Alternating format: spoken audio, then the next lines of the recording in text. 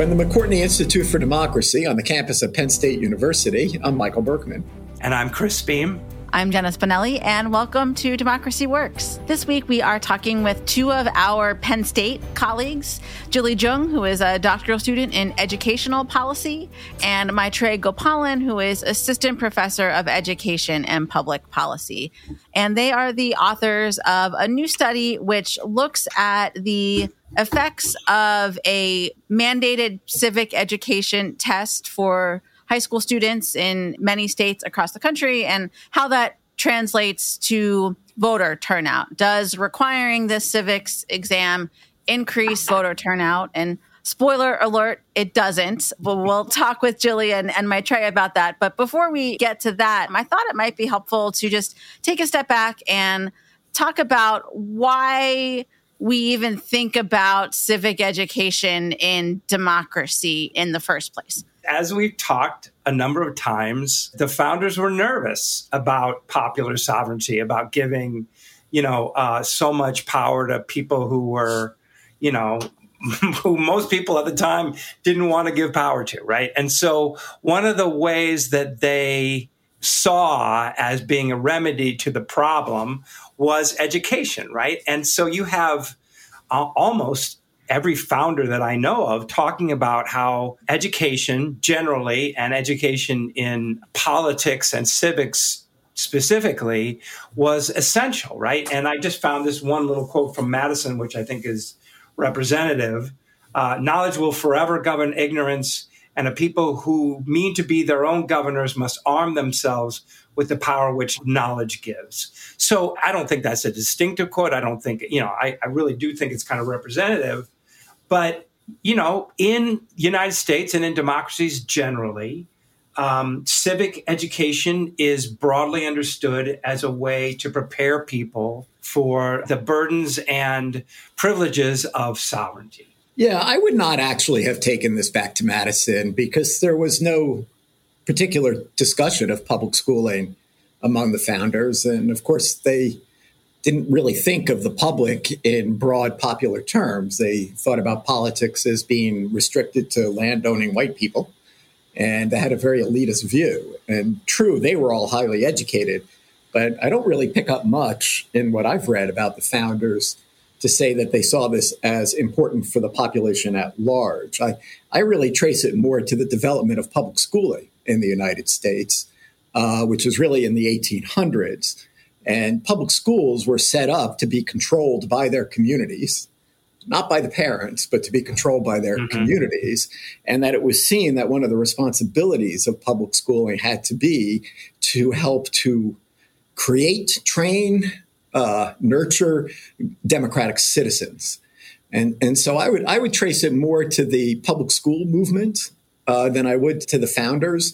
But, we're basically saying the same thing, I guess, which is that we think that there is reason to believe that in the past there was a belief, and there continues to be, that students needed to learn about their country and about their system of government and about what it means to be a part of a democracy. I would just say, civic education in this regard is no different than just about any other question about the curriculum in public schools, right? Mm-hmm. I mean, in the libraries, in how do we read? What do we teach?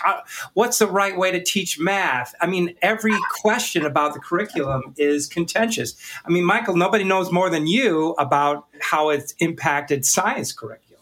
Yes, right? Yeah, it's very contentious. And it comes down to fundamental questions about who should decide what students learn. I think that's a very good segue to the Civic Education Initiative, right? It's not particularly old, like it's about 10 years old, right? Mm-hmm. And it was driven by the Foss Institute at Arizona State. Michael, do you want to say any more about that? This civic education test that they have gotten many states to adopt is modeled either exactly or very closely on the American citizenship test. And I have to say, as I read about it, I read some articles about it, I keep coming up with sort of two possible reasons that they wanted to do this. Okay. One is a sense, and you see rhetoric around this very much so, that the sense that there's some kind of national embarrassment that when kids, or many Americans, I guess, are given the citizenship test that citizens have to take, they get much lower scores, and that this is considered a great national embarrassment. I don't fully get this because it's not like the immigrants that come to the United States are randomly selected somehow. So I always have found that comparison absolutely silly. But when you do read about this, it comes up quite a bit. The other is that there is research that's out there in the education world that having a more solid knowledge of the nuts and bolts of American government and American history and American institutions, American processes matters, that you have a higher level of engagement for it. I mean, I think it is fair to say, as a matter of fact, they do say, right, that this is understood to be the bare minimum that students should know. This is the model that has been adopted very quickly by a number of states. And these two researchers are looking to say, is it doing what they hope it would do? Right. Yeah, so let's go to the interview. We'll hear Julie and Maitreyi explain their research and their findings and their methodology in a bit greater detail. Then maybe we can come back in and pick up the question of, if not this, then what? Where do we go now with this information? So let's go now to the interview. Julie Jung and Maitreyi Gopalan, welcome to Democracy Works. Thank you for joining us today. Thank you for having us. Thank you so much for having us, Jenna. So I'm excited to talk with you about your new paper, which explores the connection between civic education and voter turnout among young people.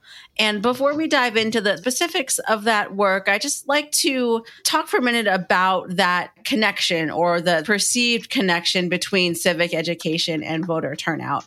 Julie, it seems like kind of an obvious point on some levels that, of course, if you have more civic education, voter turnout will be higher. But I wonder if you could just talk a bit about where that assumption comes from and what underlies it. Yeah, that's a good question, because it's like a kind of untested assumption that we have had for a long time. And I think it comes from like political scientists' view, educators' view, and then other citizens' view. And it's usually suggested as a solution to solve low voter turnout, because like civic education is kind of designed to prepare students as engaged citizens. And for a long time, political scientists has concern of low youth voter turnout. And then they often mention civic education as a solution to this low voter turnout.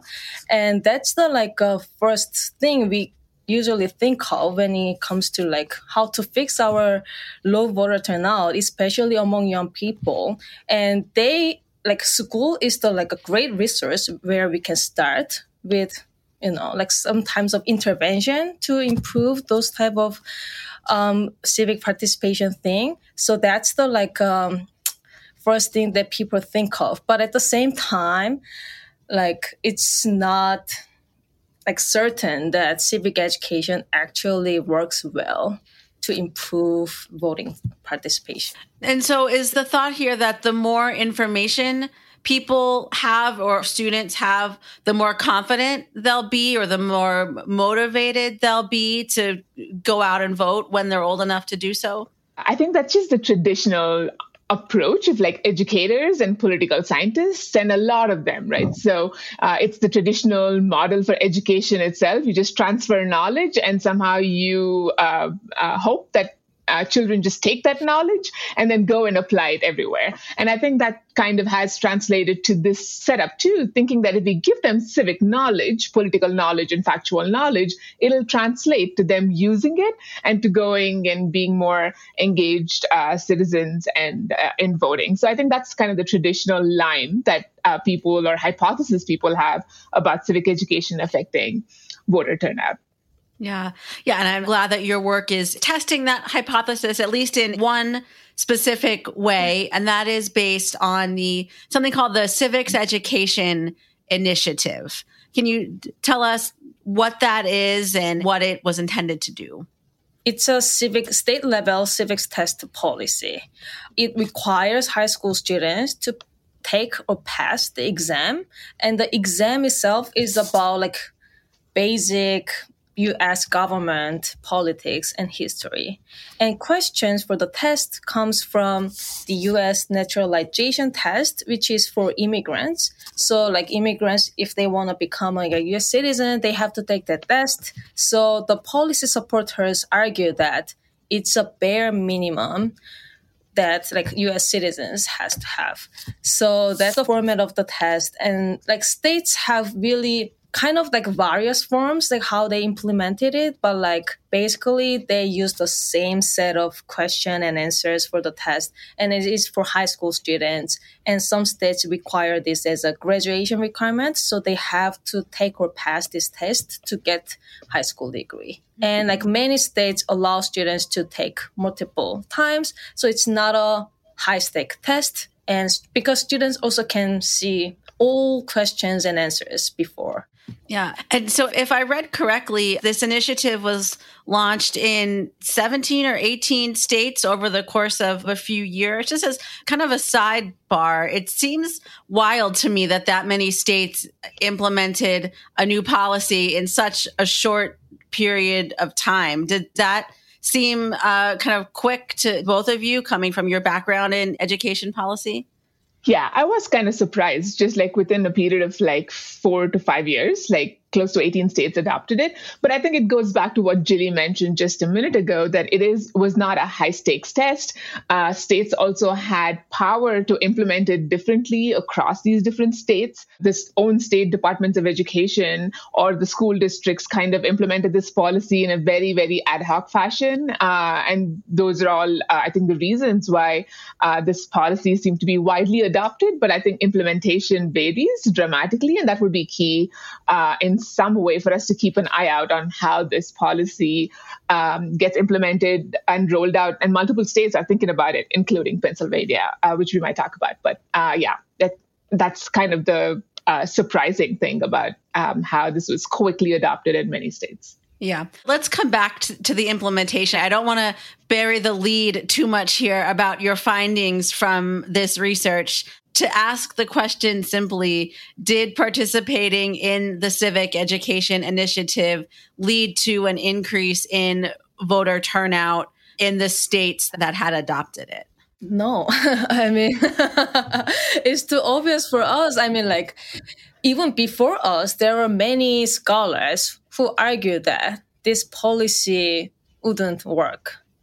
And there are many like educators, scholars arguing that like this learning basic facts about like civics and government wouldn't increase any types of civic engagement among students.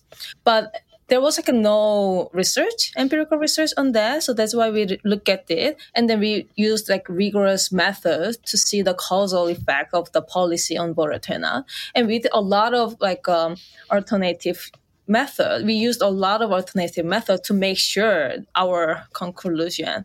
And our conclusion is that the civics test policy did not improve young people's voter turnout, at least in a short term. We couldn't see the long-term effect because we only look at the one 2020 presidential election and one midterm election.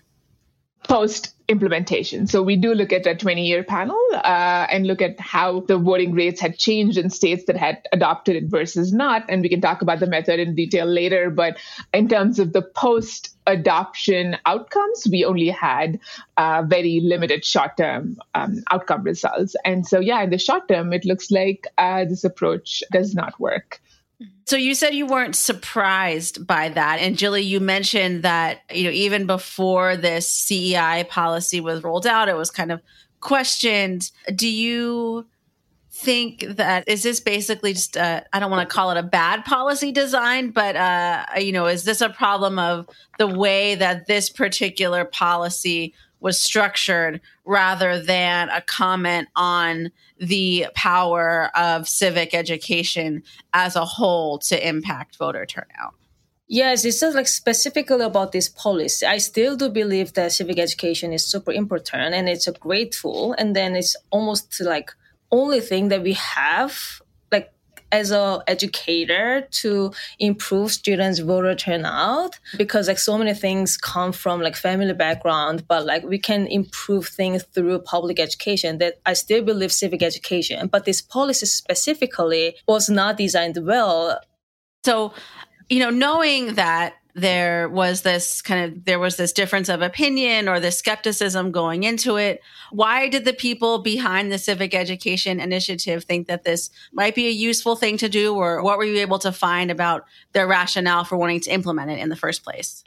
I think basically their argument was that it's minimum that students should know, and it doesn't cost much. It's not a high stake test. So, and then students take the test multiple times. So people can implement the policy without worrying too much about unintentional consequences. And I think that convinced legislators, because if it doesn't work, okay. But if it works, it's great. Yeah, there's really no downside. Yes, but some scholars actually concerned of negative impact of it because we have really limited instruction time in school for civic education. Mm-hmm. And if we implement this policy, it means that students have to learn about this. And it means that it takes up some time of civic education that could be used for other more important civic related activities that might improve civic skills. Like, for example, like mock election or discussing about like interesting and important social issues. But rather than doing that, students just like learned like really basic history stuff and then memorizing answers, and it's not a good use of time. Mm-hmm. And given that we don't have much time for civic education at school, it was concerning. In the world of limited time and instructional time in schools and opportunity costs of various other policies taking the space, there is always a downside when you adopt a policy like this if it's not designed well, in the sense that what else could you have done? What else that might have been effective could have been done? And so I think that's something that these trade-offs we should be thinking about, both policymakers, researchers, as well as practitioners, because there's always an opportunity cost when you're adopting a policy. What else are you not doing? Can you give us a sense of how states and schools within those states implemented this test? You said it's, kind of an open book sort of thing. It's very low hanging fruit. But what did that actually look like in the classroom to the extent that you were able to look at that information? Yeah, that's a good question. This policy implementation varies a lot across states. So some states even doesn't require to pass the exam. Some states require students to take and pass the exam to graduate high school, but in other states, you can just take and then you don't need to pass the exam, and then you can take multiple times, but it varies across states a lot. And then some states does not even track students' record at the state level. They just let school district or school implement the policy, and they just provide some guidance. Oh, you can use these questions. You can, follow this instructor to implement the test, and you can have this. You can scoring with following this, and you can record your scores based on this. But then many states allow school districts to do whatever they want. So it kind of varies a lot across schools and across school districts. So let's talk a bit about the research and the methodology that you use to match up these kind of different sets of data, right? On the one hand, you have the states that implemented CEI, but then you have, the voter turnout data over here, and students may go to high school in one state, but go to college in a different state. There's a lot of moving around that happens at this particular point in someone's life. So how did you attempt to reconcile those things, or how did you go about comparing these different data sources in your work? That's a great question. We mostly relied on current population survey data, which is a nationally representative data of the US citizen.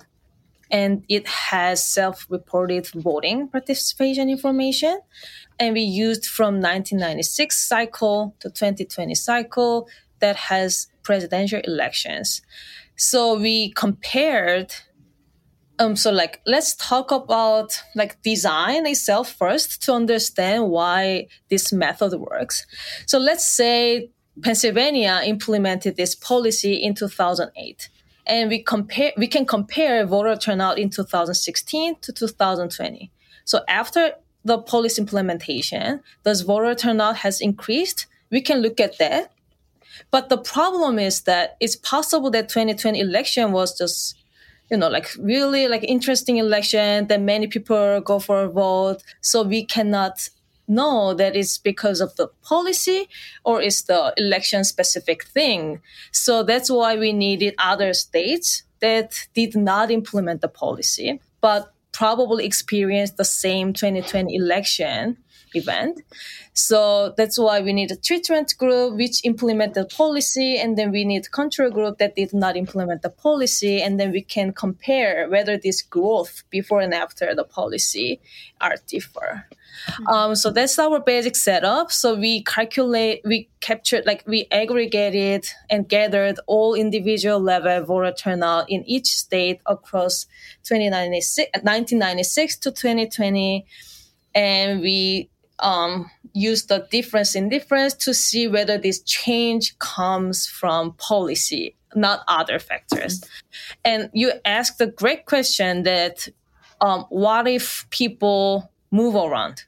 Because our data is from 18 to 22 years old. So they already graduated high school when we captured their voting participation.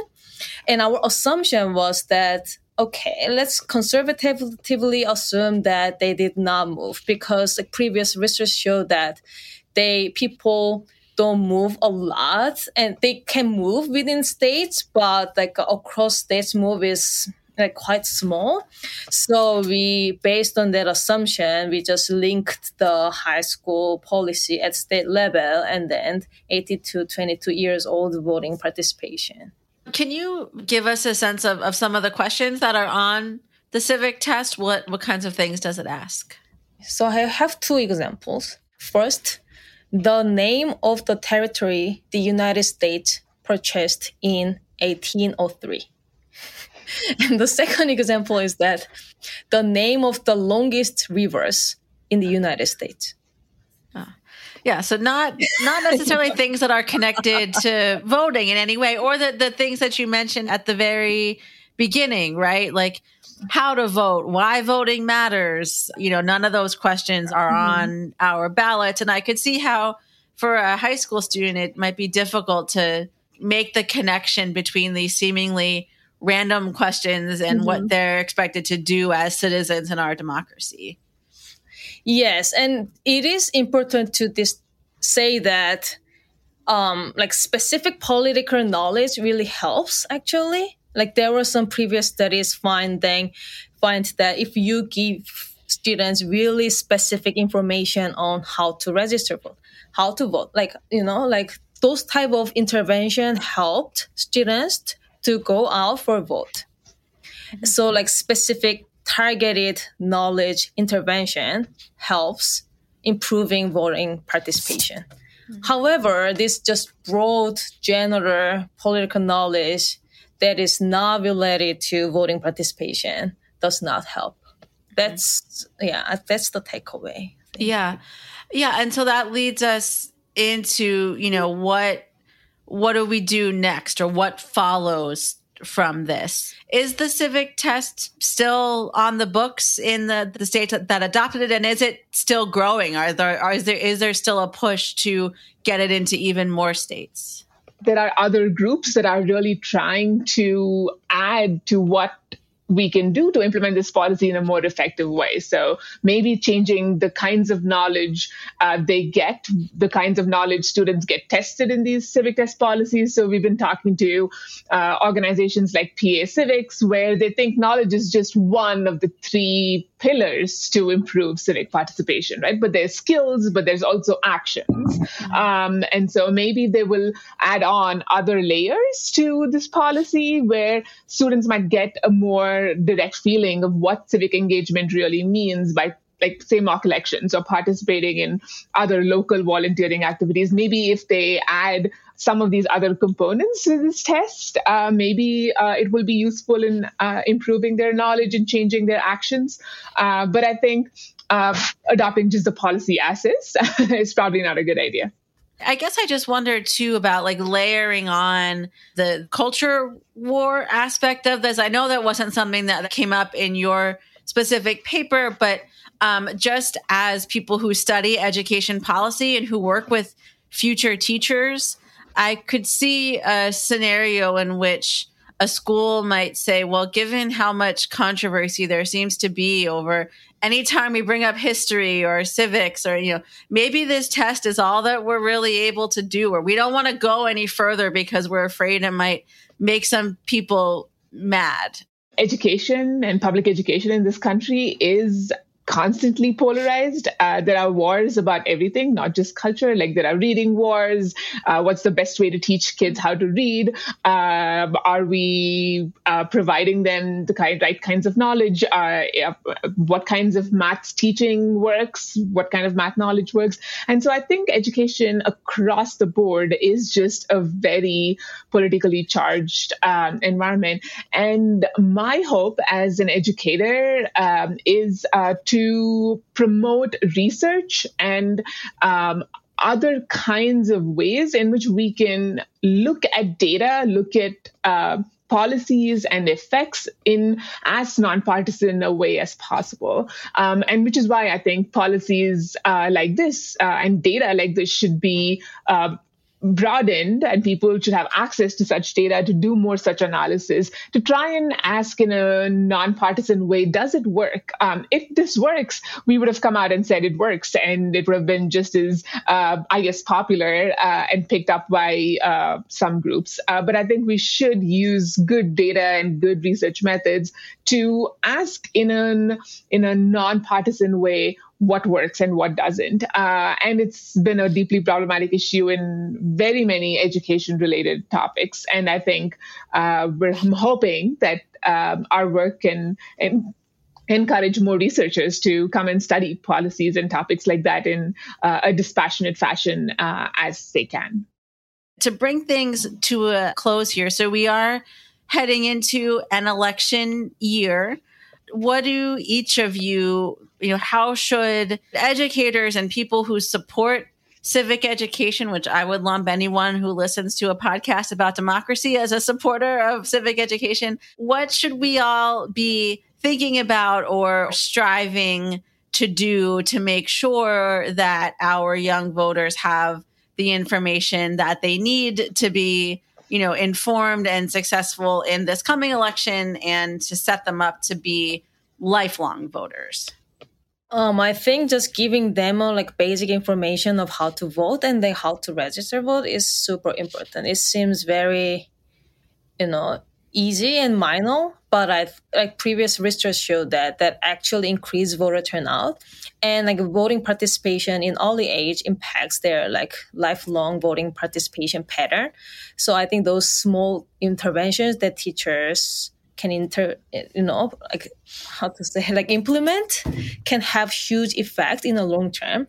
So I would encourage teachers and principals at school to have a little session of giving really specific targeted information to students, how to vote, how to register.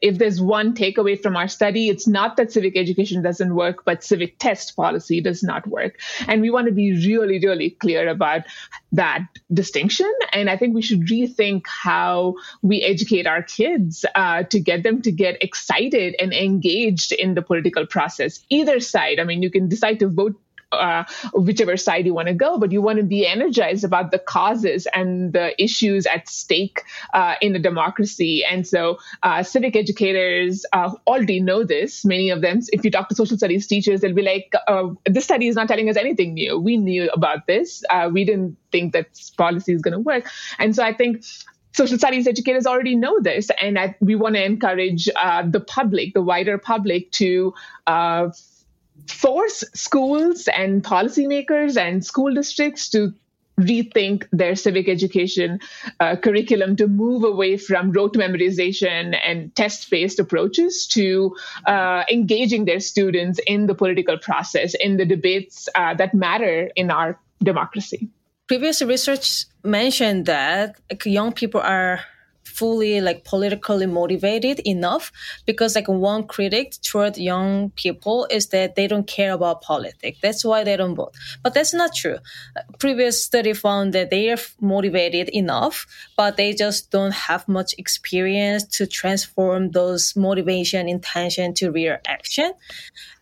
So I think it's important for us as a society to give them a tool and the power and non-cognitive skills to transform those motivation to real action. And that's what civic education should go for. Thank you both for joining us today. Thank you so much, Jenna. Really appreciate you having us. Yeah, well, that was an interesting interview and really cool work being done by our colleagues up in the Ed School here at Penn State. I wanted to pick up, Jenna, from something that came up right at the end of the interview. And that was where they talked about how when they restricted this analysis, as I understood it, to basically information that's provided to students about how to vote, like where to go and where's your polling place, how to manage mail-in voting, all of this kind of thing. How to register, where do you go? Yeah, I'm not exactly how to register. They're very clear here that if you want, that's what increases voting. Mm-hmm. And I thought this was really quite telling and said a lot about the states that adopted this civic test as well. Because the states that adopted the civic test are not, from my analysis of it, all that particularly interested in increasing voting, because many of the states that adopted this test actually do as much as they can to make voting difficult. And so some of the states that adopted this, for example, don't even allow students to use their IDs to vote, their student IDs to vote in states that have strict voter ID laws. They make registration very difficult. You could go on and on. But there's a big analysis called the cost of voting, and where a state gets a score for how difficult they make it to vote. And states that adopted this, with a couple of exceptions, tend to be Republican-controlled trifecta states, and they tend to be states that make voting very difficult. And if you want more people to vote, what their analysis shows is that you need to give them information on how to overcome the hurdles that states set up to make voting difficult. So that's not what's happening here at all, because they understand that's the thing that makes voting difficult. So I thought, the real nugget of interesting information was at the end there. And it does make you wonder why states adopted this if their interest is really not in increasing engagement in voting, because I don't believe that it is. I think it's more to do with some notion of citizenship or something where you have a responsibility to know all of these details, every single detail that somebody trying to get citizenship would need to have.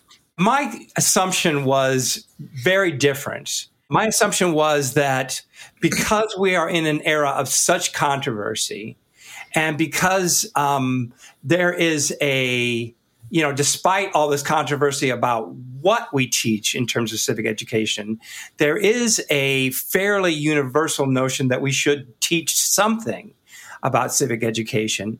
And so here comes this very basic, very bland, very uncontroversial set of criteria that the Joe Soss Institute has produced. And is that right? Joe Soss? Foss, sorry. Oh, Foss. Joe Soss is a political scientist. Joe Soss is a professor at Minnesota. Anyway, here comes a solution, right? And so everybody can just kind of implement this and all these issues go away.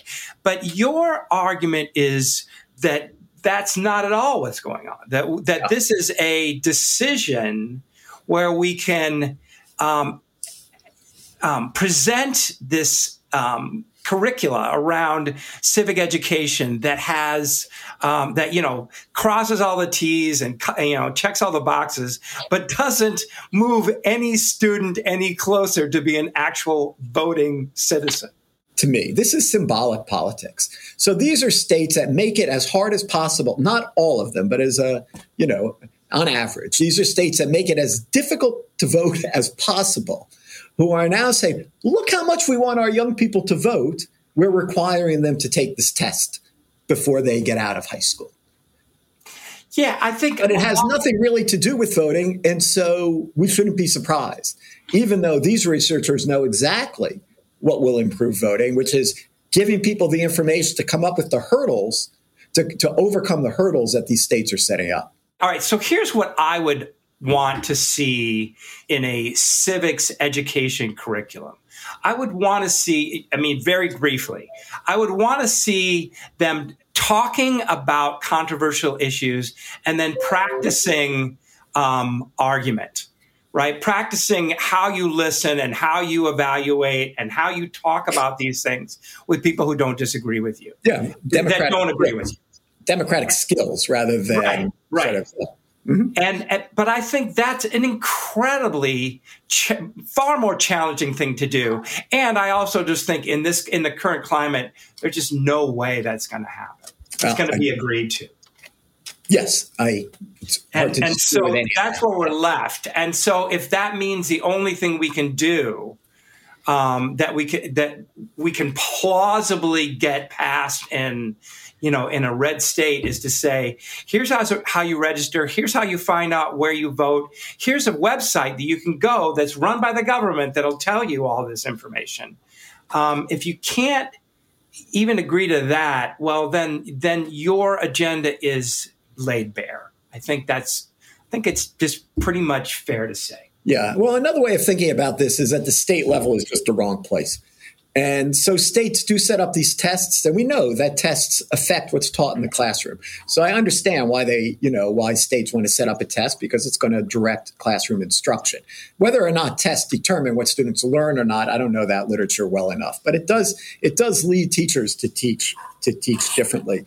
But I wonder if, some of the political heat on it could be pulled down a little bit if these kinds of decisions were being made at the local school district level rather than the state.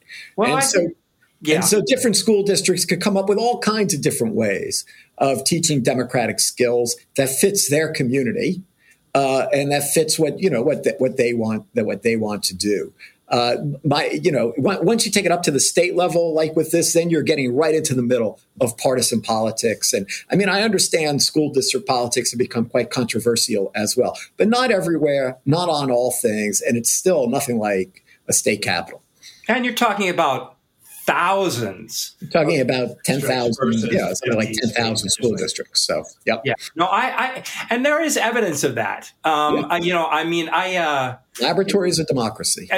This paper is, as you say, Michael, a very solid research agenda and presents the data really well. And the conclusions, even as a negative, are extremely important. And it's fun to talk about it from the context of political science, with a paper that's really written by educationists. Kudos to Julie and Maitre. All right. Okay. So for Democracy Works, I'm Chris Beam. I'm Michael Burton. Thanks for listening. Democracy Works is a collaboration between the McCourtney Institute for Democracy at Penn State and WPSU Public Media. Our editors are Michael Klein, Chris Kugler, Mark Stitzer, and Clint Yoder. Editorial review by Emily Reddy. Additional production support from Andy Grant and Christine Allen. If you enjoyed this episode, please leave us a rating or review in Apple Podcasts, Spotify, or wherever you're listening right now. Democracy Works is a member of the Democracy Group Podcast Network. Visit democracygroup.org to learn more about our podcast collective devoted to democracy, civic engagement, and civil discourse. Thanks for listening. We'll see you next week.